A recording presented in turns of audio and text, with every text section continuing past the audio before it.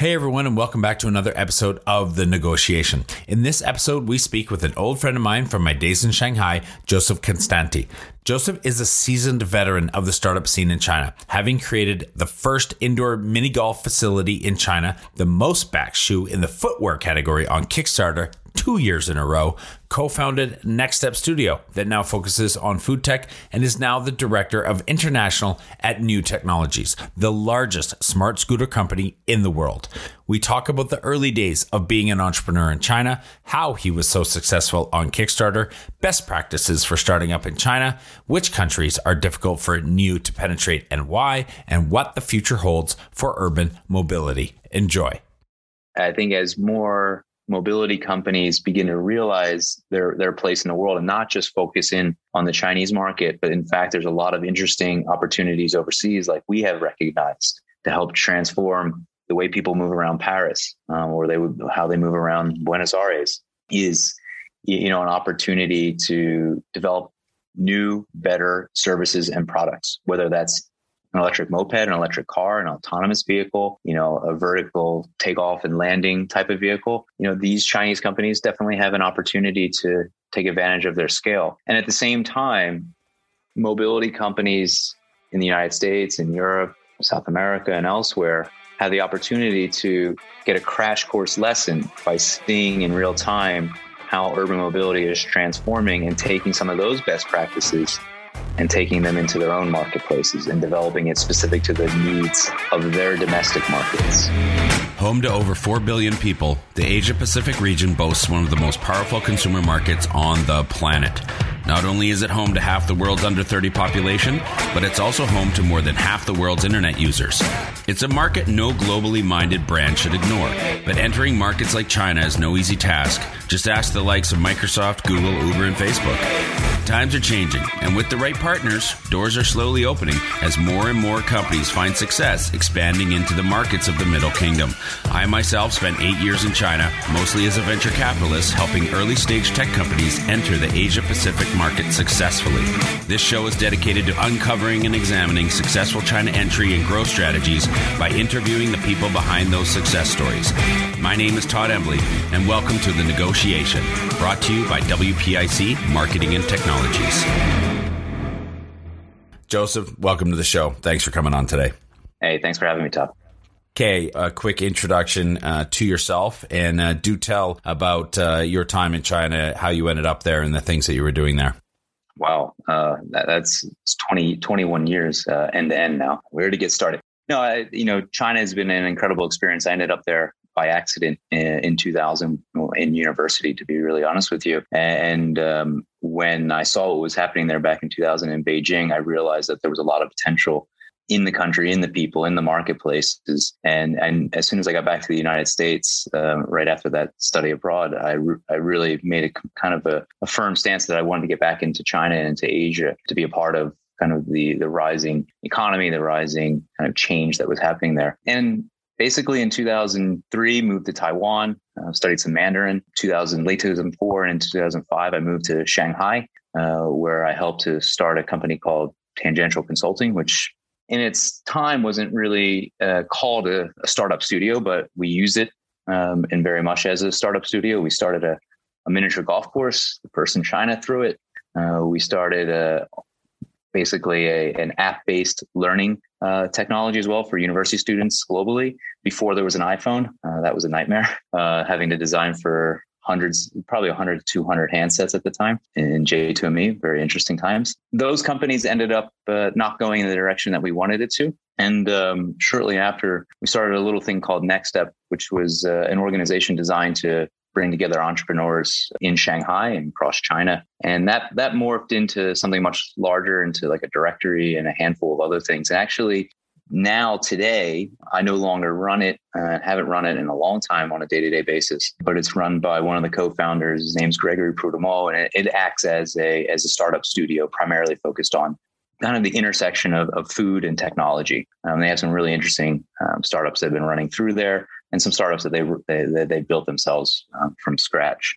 But that leads me into like the 2010s, and where I happened to start a group buying website, raised a couple $1 million, lost a couple $1 million.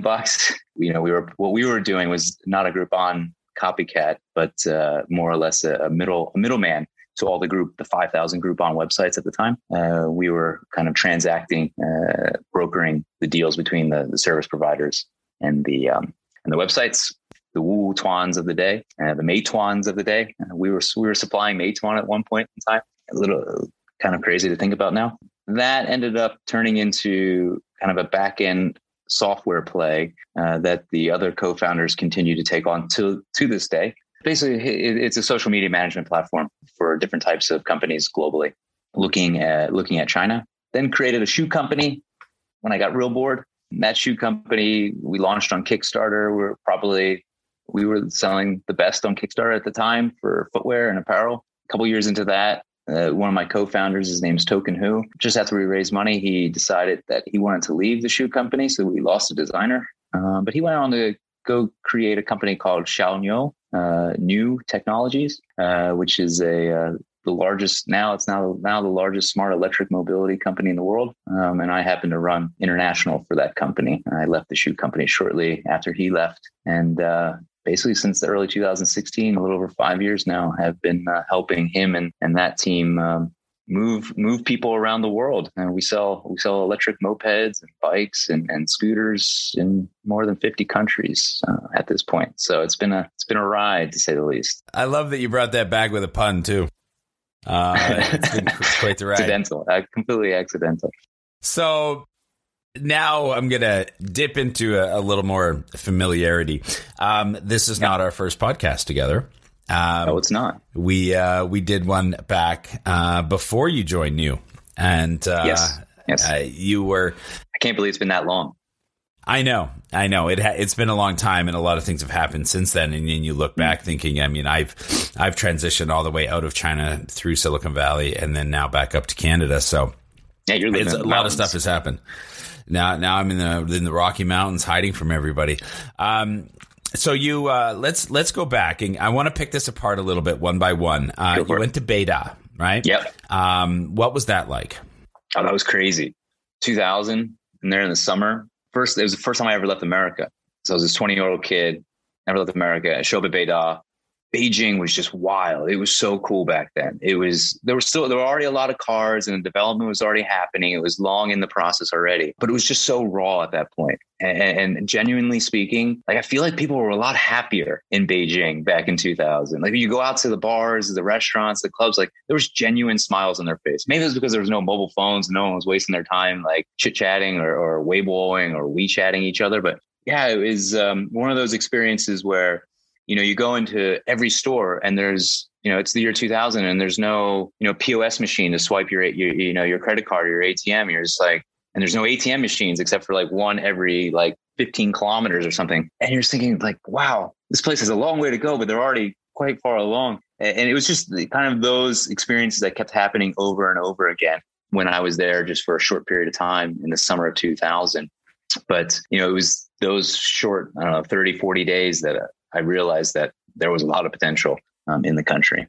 Real quick, with the role that you have now, you travel all over the world. Could I ask, do you see another place in the world that you could compare and say, yeah, this place now reminds me of what it was like Beijing, 2000, just that kind of raw, suddenly maybe hitting their economical stride and everybody's happy and things are moving and it's a great place. It's really up and coming. Great question. Let me take a step back on that question really quickly. I actually was very interested in Asia prior to going to China. I actually wanted to go to Vietnam. I was particularly interested in Southeast Asia and studying all the governments going back, 1 or 2 centuries, and just fascinated by the region. But I ended up in China because there was no study abroad programs in Southeast Asia that were going to work out for me in the year 2000. So they're like, do you want to go to China? It's free. I said, sure. Anyway, so your question asks, where is that? What's happening in the world right now that's any bit like China? And I think anywhere you drop into in Southeast Asia at this moment in time, if it's a big metropolitan area, whether that's, Ho Chi Minh City in South Vietnam or Jakarta in Indo or Bangkok, you get that sense. Now, culturally, they are a bit different than China. And so their development will not copy what China has done over the past 20 years, at least since I've been in China. But I think it will take a kind of a mixed path forward, and that will kind of mix a little bit of Chinese assistance in growth, European and American assistance in growth, and then homegrown growth developed, by the Thai, the Vietnamese, the Indonesians themselves. So it'll be interesting to see where they go. But the energy in those cities, especially like Jakarta and Bangkok, where I can speak, I've been to quite often over the past couple of years, less so than Vietnam. Just fascinating, just to see what's happening there right now. And let me take that one step further as well. It's not raw like China was in 2000, but I think America is, not because I'm American, is this overlooked place now, just because developing world is sexier and cooler. But damn, there's a lot happening in the United States right now. And damn, is there a lot of talent that still lives there and is still migrating there every single year, despite the fact what's happened over the past 5 to 10 years in the country. People still want to go there, build businesses, live in America. And to say the American dream, it's a bit cliche, but they want to go experience that and help be a part of that. So of all the places that I think are very interesting globally right now, America. Put the U.S. on the list. Yeah. That's awesome. I know that when I traveled in Southeast Asia for a bit, I've vacations in Vietnam and Thailand, got married in Indonesia, the whole thing. I was actually surprised and shocked at the reach of influence that China had even throughout Southeast Asia. I had no idea how just integrated China and the Chinese were just through kind of a lot of immigration from China heading south. Did you ever find that? Were you ever surprised by that or shocked by that? Never shocked or surprised by it. You read the stories, and when you're there, I mean, the obvious ones like Malaysia and Singapore make a lot of sense, right? That's just been kind of a migration trail for the better part of a century and a half. But the especially interesting one is Indonesia. And there's a lot of Chinese companies very deeply rooted in Indonesia and been there for 20, 30, 40 years in very diverse types of industries, everything from manufacturing to dairy. You name it, they have a foothold there. So I think people need to really realize the scope of China's reach, Chinese entrepreneurs and businesses' reach throughout the Southeast Asian region. It's pretty broad. Yeah, we've talked about your dalliance with mini golf, and I always thought mini golf would be great, and I never really saw it ever take off. I never saw it even up until when I left in 2016.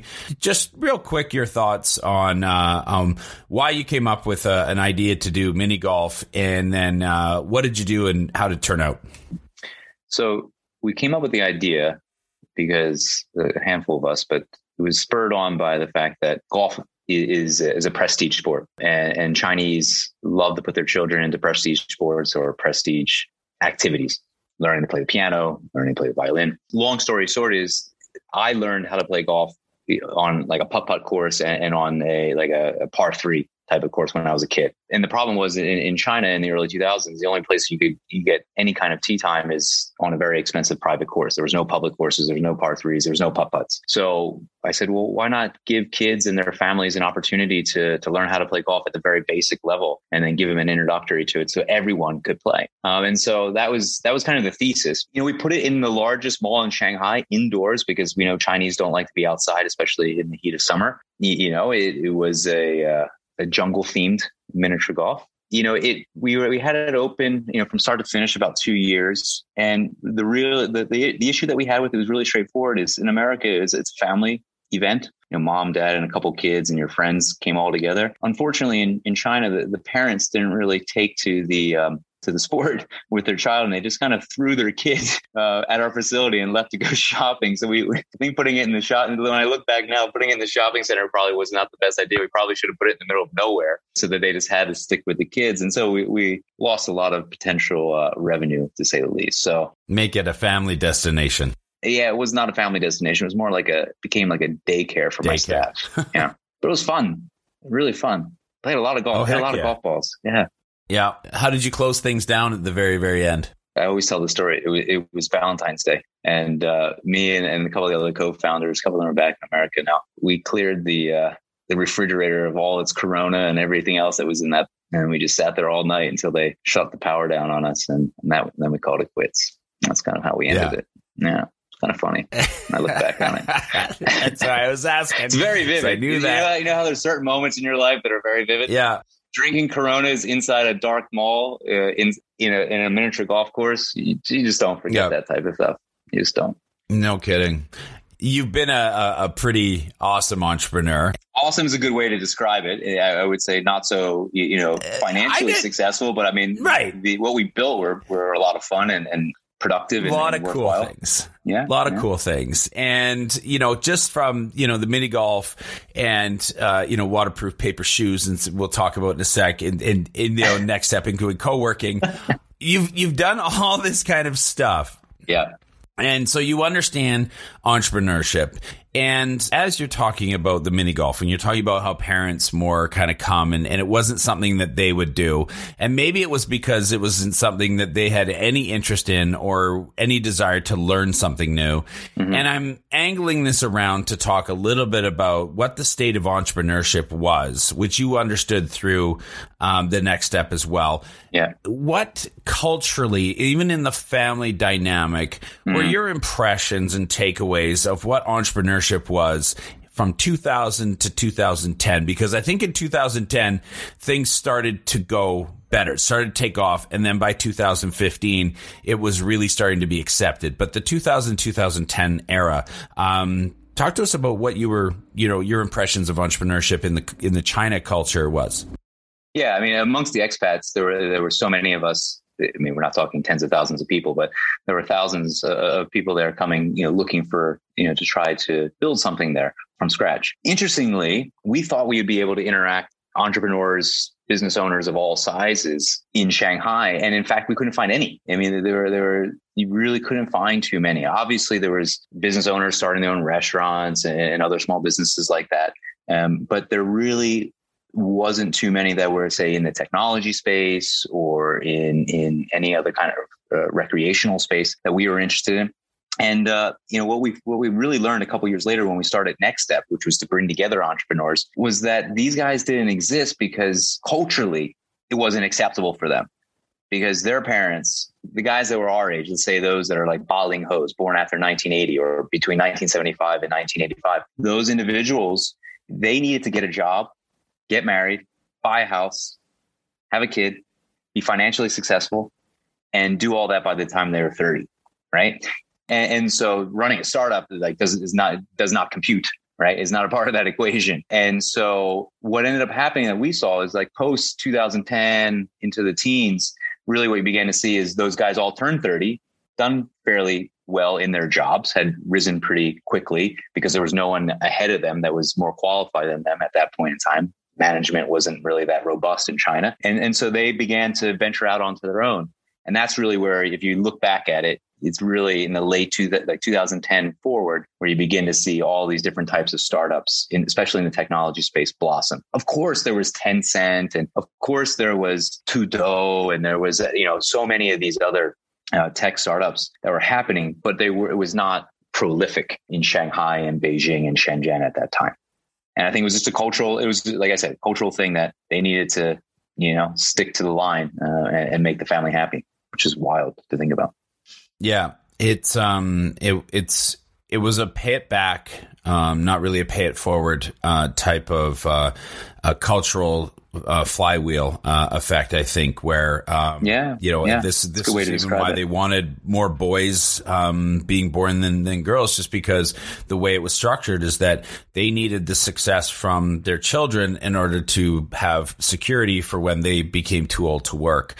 Who was going to take care of them didn't really have like a 401k that they were contributing to through their life. And so it was kind of their kids that they were looking to, which is where the intense pressure to just study and get a really good job started to come from. It was almost a fear of their own well-being when they got later on in life. So, yeah. All right. Cool little dalliance there in the conversation. I appreciate that, Joe. No problem. Your work with Tangential Consulting. And I know we've covered a little bit of it. We've sprinkled some of those activities into the conversation already. Yeah. If you could kind of like put a bow on that and tie everything that's involved with Tangential together for me.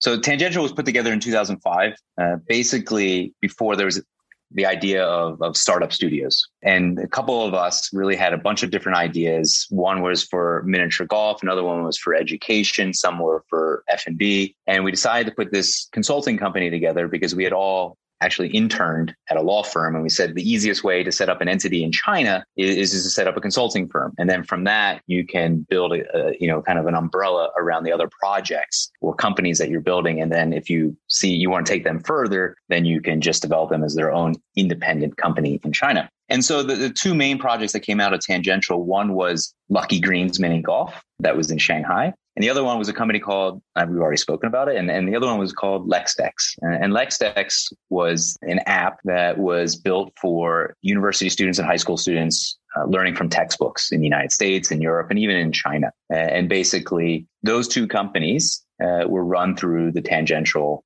entity. And once we were done with those companies, then Tangential really kind of ceased to exist or need to exist. But it was a studio before studios were a thing. We never really started too many others. And to be honest with you, we also launched NextStep through Tangential as well. So 3 things. And NextStep is now its own studio more than 14 years later. So I guess it lived Tangential in some small way, lives on, despite the fact that it's a non-existing entity anymore. I'd like to ask you a little bit just about what you said on the legal side. Didn't know that you interned with a law firm, by the way. Yeah, that was fun. Oh man, that was crazy. Why was it crazy? Yeah, I mean, this is like 2005. People were we had business owners from overseas like showing up and wanting to buy factories, cash. They would go to the bank, literally pull out like many bags of cash. And I knew, like, I was with these guys and they had several million RMB in cash for a down payment on like a factory. And I remember just sitting there thinking, like, this is 2005. Like, why are we still living in like the wild, wild west in 2005? It was those types of stories, those types of experiences that I was a part of. Yeah, reminds me of the book Mr. China by Timothy straight out of Mr. China. I mean, it could have been a chapter, that experience. When it comes to, with your own experience of setting it up, when it comes to labor laws, taxation, the corporate structure and foreign direct investment, what can you tell us a little bit? You already gave us some insight about, setting it up as a consulting company, why that was the preferred way to go. But is there anything else that you can maybe touch on from what you learned setting up companies in China? Why you might want to call it a consulting company, how you might want to do something around, I'm going to need a bank account. And then even on the end of that, I know that when I was with China Accelerator, we did struggle with our American-born U.S. passport-holding entrepreneurs as far as trying to get them set up with bank accounts in Hong Kong or in China. Impossible now. U.S. people have extra levels of resistance when they try to do that. So anything in there, please talk to that from your experience. Yeah, well, I mean, my experience around setting up the companies themselves, it's more than a decade has passed. So a lot has changed since I've really been setting up entities in China. Some of them continue to run, but back then there was a limited number of companies that a foreigner could actually start up, and a consulting company was the easiest one, and it had a fairly large umbrella of what it could operate under. If you were going to get into technology, let's say 10, 15 years ago, it wasn't challenging. There was limitations. And that's why a lot of companies ended up setting up like VIE structures so that they could, run an internet company in China over a decade ago. It was a bit of a challenge. But more and more, you still see a lot of companies. We have friends that are, still there running their own companies, and a lot of them usually operate 2 entities, one in Hong Kong and one in China. The Hong Kong usually acts as an investment mechanism for overseas investors that want to put money into their company. It's a lot easier for those investors to feel safe in controlling the Hong Kong entity rather than a China-based entity.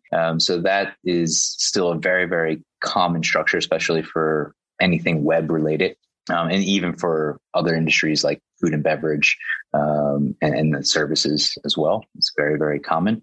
But as you mentioned, Todd, for Americans wanting to set up bank accounts and entities in Hong Kong, there's a couple more hoops that you have to jump through at this point. They made it especially difficult. It has to do with American reporting that they have to do, and they don't really prefer to have Americans in their banking system if they don't need to. So that's fair. I think it should be that way. But I think setting up a business in China, you get what you pay for. Find a great lawyer. Find a decent consultant that really understands your space. They're not that hard to find. Send me an email and I'll put you in touch with a couple of people that I think are good people, and they will definitely put you in touch with the correct law firm or other consulting firm. There's dozens that can help you for sure without you having any issue whatsoever across multiple industries. Shout out to Art Dicker, a good friend of China Accelerator, Benjamin Cho, who was ex-Cooley and whatnot. I think he's with Loeb and Loeb now, past guest on the show as well. Excellent people. That's a great episode for those who want to go back and check that out. But yeah, thanks very much for that. I think the IRS and some of their abilities to, if you take on a client or if you open a business account where it is more than 50% owned by U.S. passport holder or holders, the IRS has the legal ability, I think, to somehow come in and be able to audit. And I think a lot of banks just don't want to ever allow the IRS in for any reason. So they make it extra hard for U.S. passport holders in that regard. So keep that in mind if that's something you're considering. Let's talk about new. I think it's high time going to get into this. Well, you have a storied past, my friend. And I think all that anecdotal history of your time in China is really, it's really interesting. And I think it really activates the senses for those people that are listening, especially if anybody has experience in China, just to reminisce about the old days. There's nothing like it. And I'm sure it'll never be 2009 again in Shanghai. It'll never be 2009 again. That's for sure. No, it will not. I was actually in Dalian at that time, and that was crazy. Tier 2 city for 5 years, right on the coast. It was pretty awesome. Just tell us about New. Just give us the tagline, give us the elevator, pitch. You should just tell us briefly. How do you explain what New is? Let's just get that out of the way. The quick description. Yeah, I mean the quick description is New is the leading smart mobility company in the world. Primarily, we design and develop electric mopeds, electric bikes, electric scooters, and electric motorcycles, all using lithium-ion powered battery packs that we design. All our bikes, all our vehicles are connected. So you have a nice little app you can tap into and see where you've driven recently, see what the status of your battery is, things like that. But the best way to understand us is we're trying to transform urban mobility. All of our vehicles are purpose-built for city commuting. Whether those are Chinese cities or European cities or Southeast Asian or Latin American or American cities, that's what we're trying to help transform the urban transport landscape. And there's a lot of companies in this space, both in China and globally, right? Our competition is not just other motorcycle companies or electric motorcycle companies or electric bike companies. Our competition is also companies that we work with and we supply. So our competition is companies like Lime, who's very well known around the world, but, we supply them their mopeds, so our vehicles are used in sharing in many, many cities around the world, as well as owned by independent customers. And then now they're being used in, the rapidly rising rapid grocery business, like Getir uses our mopeds in Europe, and others are beginning to use them in the Americas and Europe as well. So, in a nutshell, we make pretty cool electric mopeds. Kind of think about if Vespa and Tesla had a baby, it would be us. That's the best way to understand what we make. If you want to visualize it without any picture in front of you. That's how I explain it to Americans, because they have no clue. Companies that get to number one in their space do it in a number of different ways. It can be through differentiation, or it can be just being better at certain things than their competition. How would you describe your company's ability to be so successful and reach that number one spot? I think it's because we stepped into a space before others were ready to go into it. And very early on, when the first drafts of vehicles were being designed in 2014 and into 2015, lithium ion powered moped wasn't even really thought of. There was a handful of small little startups that were doing it, but this was the first time that serious entrepreneurs, serious investors came around and said, yeah, this is going to be a thing. Lo and behold, the Chinese customer really wanted it. And that's why it just took off in the summer of 2015, right from the start. And it started with a crowdfunding sale. So once again, it goes back to kind of deep roots in crowdfunding. And then that's really, it tapped into a customer base that wanted like an iPhone or like the Samsung version of their mobility device. But in China, most of the electric mopeds and electric bikes at the time were, to be honest with you, pretty crappy, not really well designed, really poor technology. The battery technology was like old school lead acid batteries. And that was what had been around for the better part of a decade. What most people don't know is in China, every year, even right now, there's 25 million electric mopeds being sold. They call them electric bikes. So when you read the data, it says electric bikes, but trust me, it's a moped.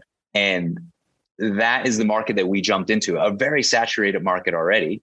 And then we just kind of wedged ourselves in as a lithium ion smart scooter. And we very quickly began to dominate that space. And in China right now, if it's a lithium ion based scooter that's smart, we're by far and away the leader. Now, there's still many, many millions of lead acid battery scooters still being sold in China, and that's slowly diminishing. So we came into this spot just to kind of move around the lead acid batteries, and that's what really let us stick out. So that's the long answer to that question. And then overseas, where we position ourselves into Europe, the first kind of region that we went to outside of China is really to look at a market, places in Germany, which were already very, very accustomed to EV, and then other important motorcycle markets and moped markets like Italy, Spain, and France and Netherlands were kind of our first targets. So we focused in on where it wasn't like a huge shift of culture to get people onto a moped. And so that's why we focused there. And then also we're already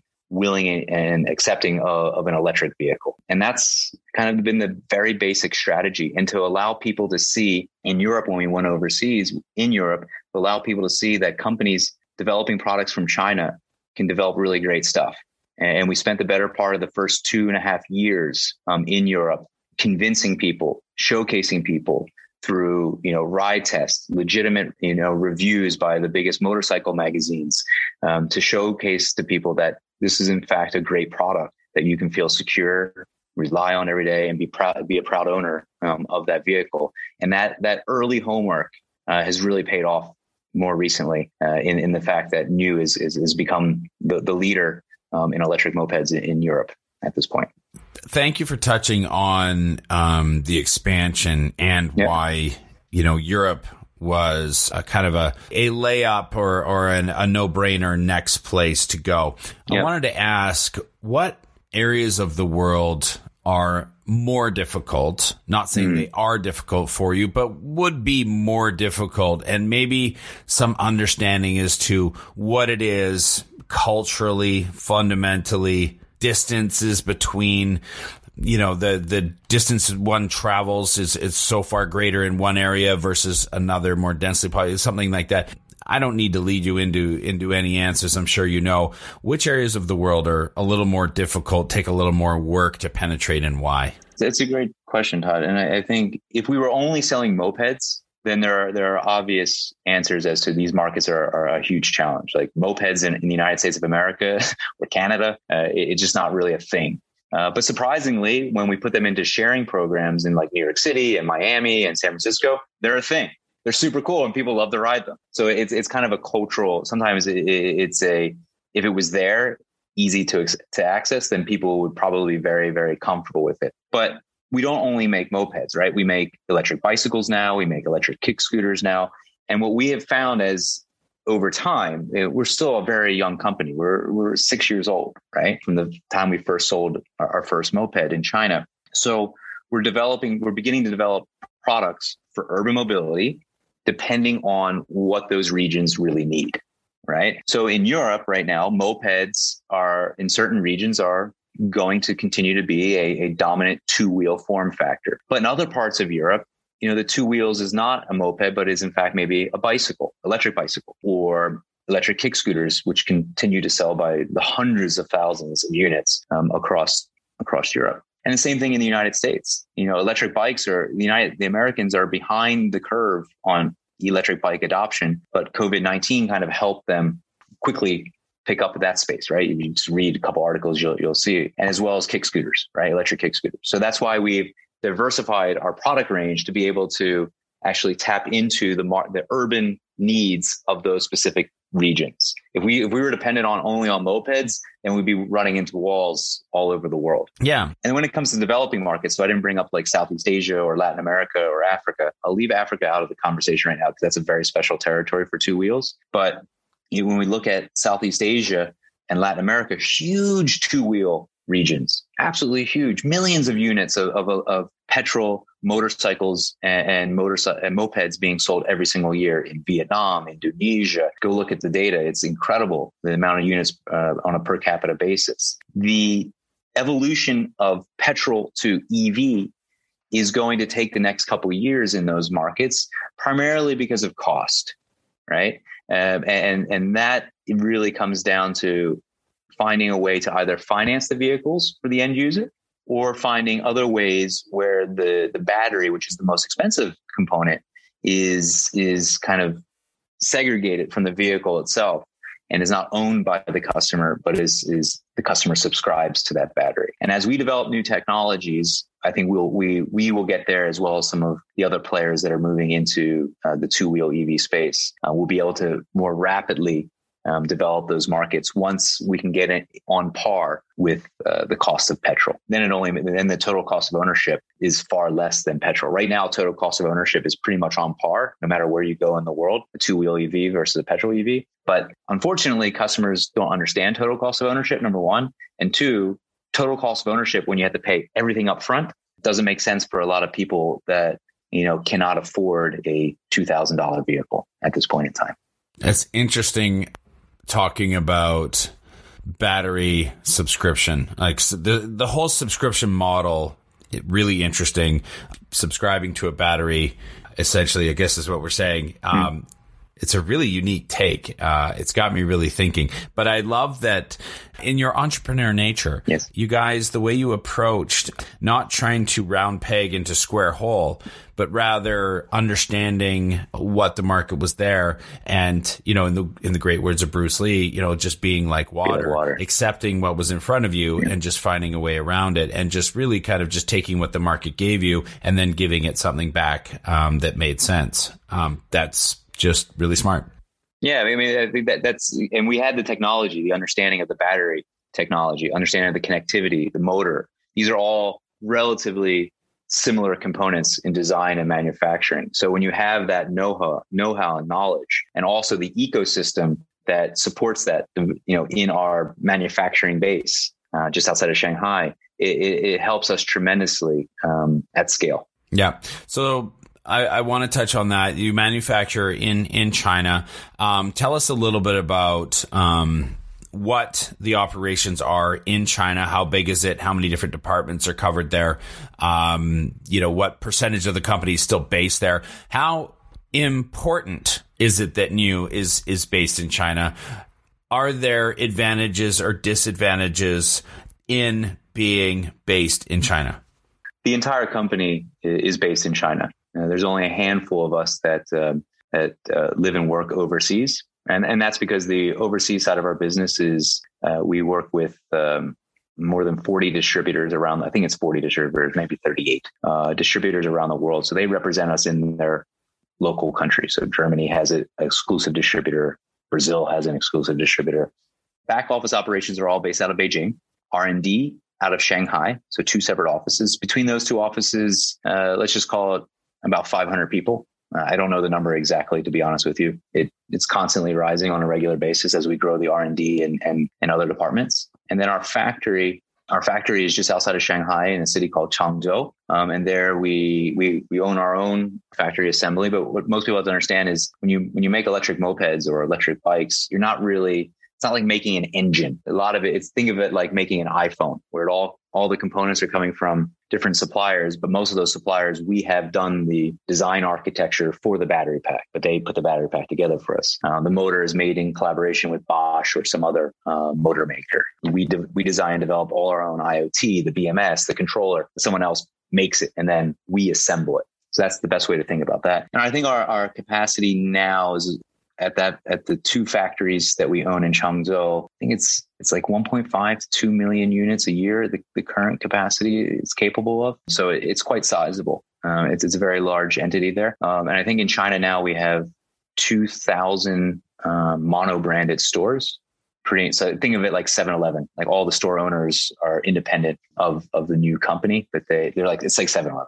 And then overseas, I think we have over 1,000 stores, multi-brand stores that sell our products. And we have another more than 50, I believe. 50 flagship stores in cities like Paris. We're just about to open up in New York City. Honolulu is opening up soon. Amsterdam, Milan, Rome, London, Buenos Aires, Santiago, Chile, Bogota, Mexico City, you name it. If it's a capital city, or a big urban area in a large country, we've got it. We've already got it on our books. And then we have, like I said, 1,000 stores around the world selling our products. So we've been busy, and it's been, it's definitely been a battle to get it to where it is today, and a lot of collaboration with global partners. Right? Without those partners, NIU would have moved a little bit slower. But that's the beauty of this business, is that there is an incredible network of down to the small dealer all the way back up to the national distributor to us, and we've developed a very unique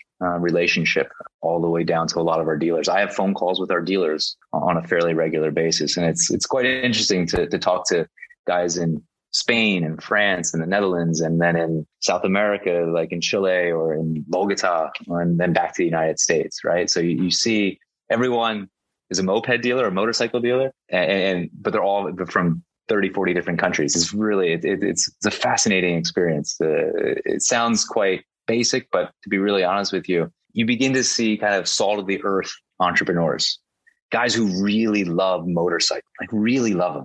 That's one of the reasons I really enjoy working for this company, is because there's people that are so passionate about motorcycles. They're not really worried about urban mobility or anything like that. They just love the machine. They love to understand it, and they love to be with them. They love to help people, get onto a motorcycle or a moped instead of a car. It's those conversations are quite fun. You've been on the cutting edge of changing the way people get around, changing the face of mobility. Talk to me, if you can, a little bit about what you've seen in China, maybe some of the ripple, the cause and effect, because, with every action comes an equal and opposite reaction sometimes, in some way, in some form. As much as, I'm just wondering, what impact has NIU had? And if we talk about China first, and then what equally interesting reactions has NIU been able to impact or affect outwardly from their presence and the way that they've been able to help people change, and the way you've changed urban mobility? I think in China, around urban mobility, it's been over the past 5 to 8 years, there's been an incredible change happening, whether that's through companies like Didi or companies like Mobike and Ofo, rapidly rising to incredible amount of shared bicycles around China, to companies like NIU, who entered into an industry that had firmly rooted leaders in the marketplace, but entered into it in a way that we could be successful and begin to lead in that space.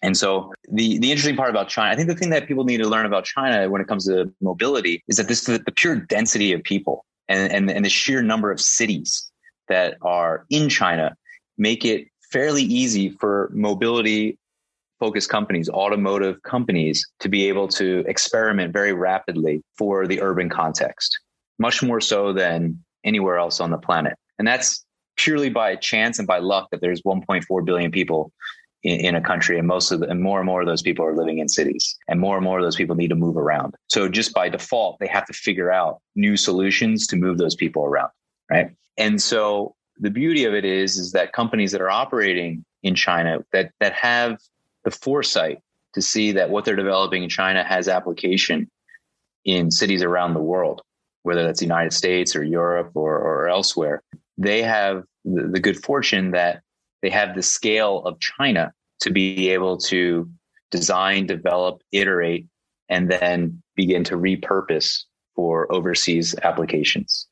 And I think as more mobility companies begin to realize their place in the world and not just focus in on the Chinese market, but in fact, there's a lot of interesting opportunities overseas, like we have recognized, to help transform the way people move around Paris, or how they move around Buenos Aires, is an opportunity to develop new, better services and products, whether that's an electric moped, an electric car, an autonomous vehicle, a vertical takeoff and landing type of vehicle. These Chinese companies definitely have an opportunity to take advantage of their scale. And at the same time, mobility companies in the United States and Europe, South America, and elsewhere have the opportunity to get a crash course lesson by seeing in real time how urban mobility is transforming and taking some of those best practices and taking them into their own marketplaces and developing it specific to the needs of their domestic markets, right?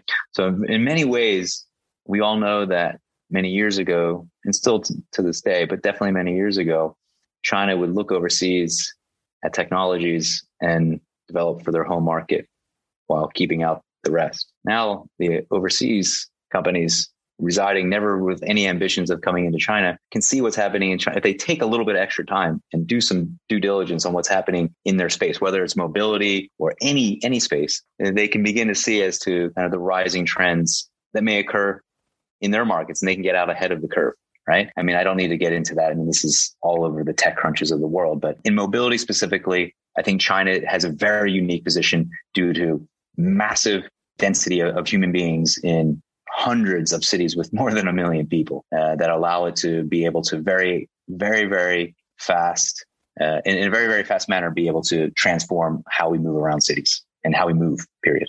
Talk to me, and the last question that I'm interested in is generally speaking, talking about what's next for your company, and what do you see as the future for electric powered mobility in any form? I mean, I think the future for us is continuing to develop in the form factors that we are really comfortable in, the two-wheel electric. So mopeds, motorcycles, kick scooters, e-bikes, and developing them specific to the needs of the markets, whether it's Indonesia or France. What they need, we will develop for them. So I think that's the direction that the company will take. And then obviously in China, continuing to the growth that we have there and continue to move into, beyond first and second tier cities, but into third and fourth tier cities, and developing that retail network, both online and offline. And when it comes to electric mobility, I mean, I think we're only beginning to scratch the surface of how people will move around urban context. The one thing that I find quite interesting is that, I don't think we're going to have globally, we're not going to have an overnight shift to EV.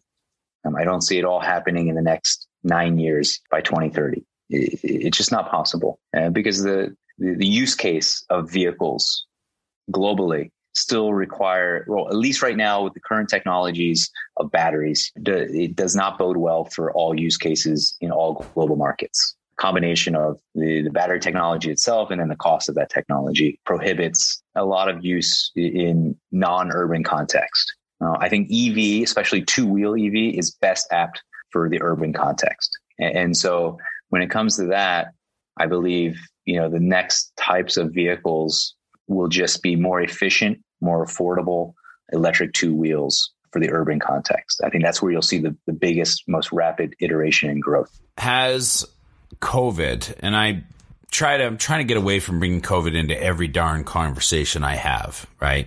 Yeah. But has COVID impacted your business or mobility in general in any way? Well, I mean, definitely mobility in general, it has. I mean, again, just go read any New York Times article or TechCrunch, and the slump at the beginning of COVID for all the sharing operators around the world, whether it was kick scooters or bikes or whatever, to, the rapid growth just after, the peak of COVID back to sharing vehicles. So, and then for our business, we have fared the COVID storm quite well. And we continue to sell both in China. We continue to grow our sales in both in China and overseas, which is a good sign. And then, some spaces in two wheels, big, powerful Harley Davidson motorcycles have done exceptionally well during COVID, just past the peak of COVID. And that has a lot to do with people just like, I got to get out and like, I want to go ride.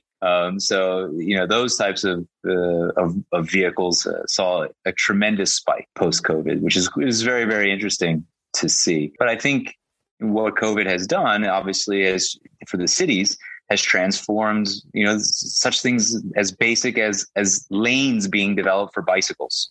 Like, how crazy an idea was that? And it took a global pandemic to put a bicycle lane down in most American cities. Wild that it took that to make that happen, right? To make riders feel comfortable on the roads that they paid with their tax dollars as well to be able to travel on safely, right? Mm-hmm. And I think that's really the one thing to note coming out of COVID, and hopefully it sticks, is that, especially in cities, is that we understand that cities were not built for cars, but were built for pedestrians to walk and move around the city at a walking pace. And so even our vehicles need to, understand, drivers of our vehicles need to understand that, the pace of cities is at pedestrian level and at pedestrian pace. And, most of our vehicles that are sold in cities only go 45 kilometers an hour, right? And why do cars have the ability to go 50, 60, 70 kilometers an hour on surface level streets inside cities? It's insane to me. People can still drive cars, and I'm fine with that. That's not a problem. But let's build safer streets for cars, for motorcycles, for e-bikes, for kick scooters, and of course for the walking pedestrians, and make kind of that urban context a completely pedestrian friendly zone. And I think that's what will come out of COVID, as long as we stick to the script that we're currently running on. That's my hope. That's my absolute hope. Joseph, thank you very, very much for coming on the show. It's been far too long since we've been able to speak again, and I appreciate you coming on the show. Thank you, man. It has been too long. It's been a real pleasure. Thank you very much for having me. Growing a company is hard. Doing it in a foreign market? Exponentially so. The best piece of advice I can give you is not to do it alone. When you start looking across the pond for further expansion possibilities, and I sincerely hope that you do, make sure you choose the right partners to do it with.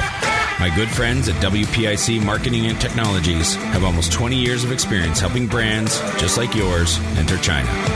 I hope you enjoyed this episode of The Negotiation, and if you're interested in being a guest or want to connect with me or any of our team, please reach out to us at podcast@wpic.co, and be sure to rate, comment, and subscribe wherever you get your podcasts.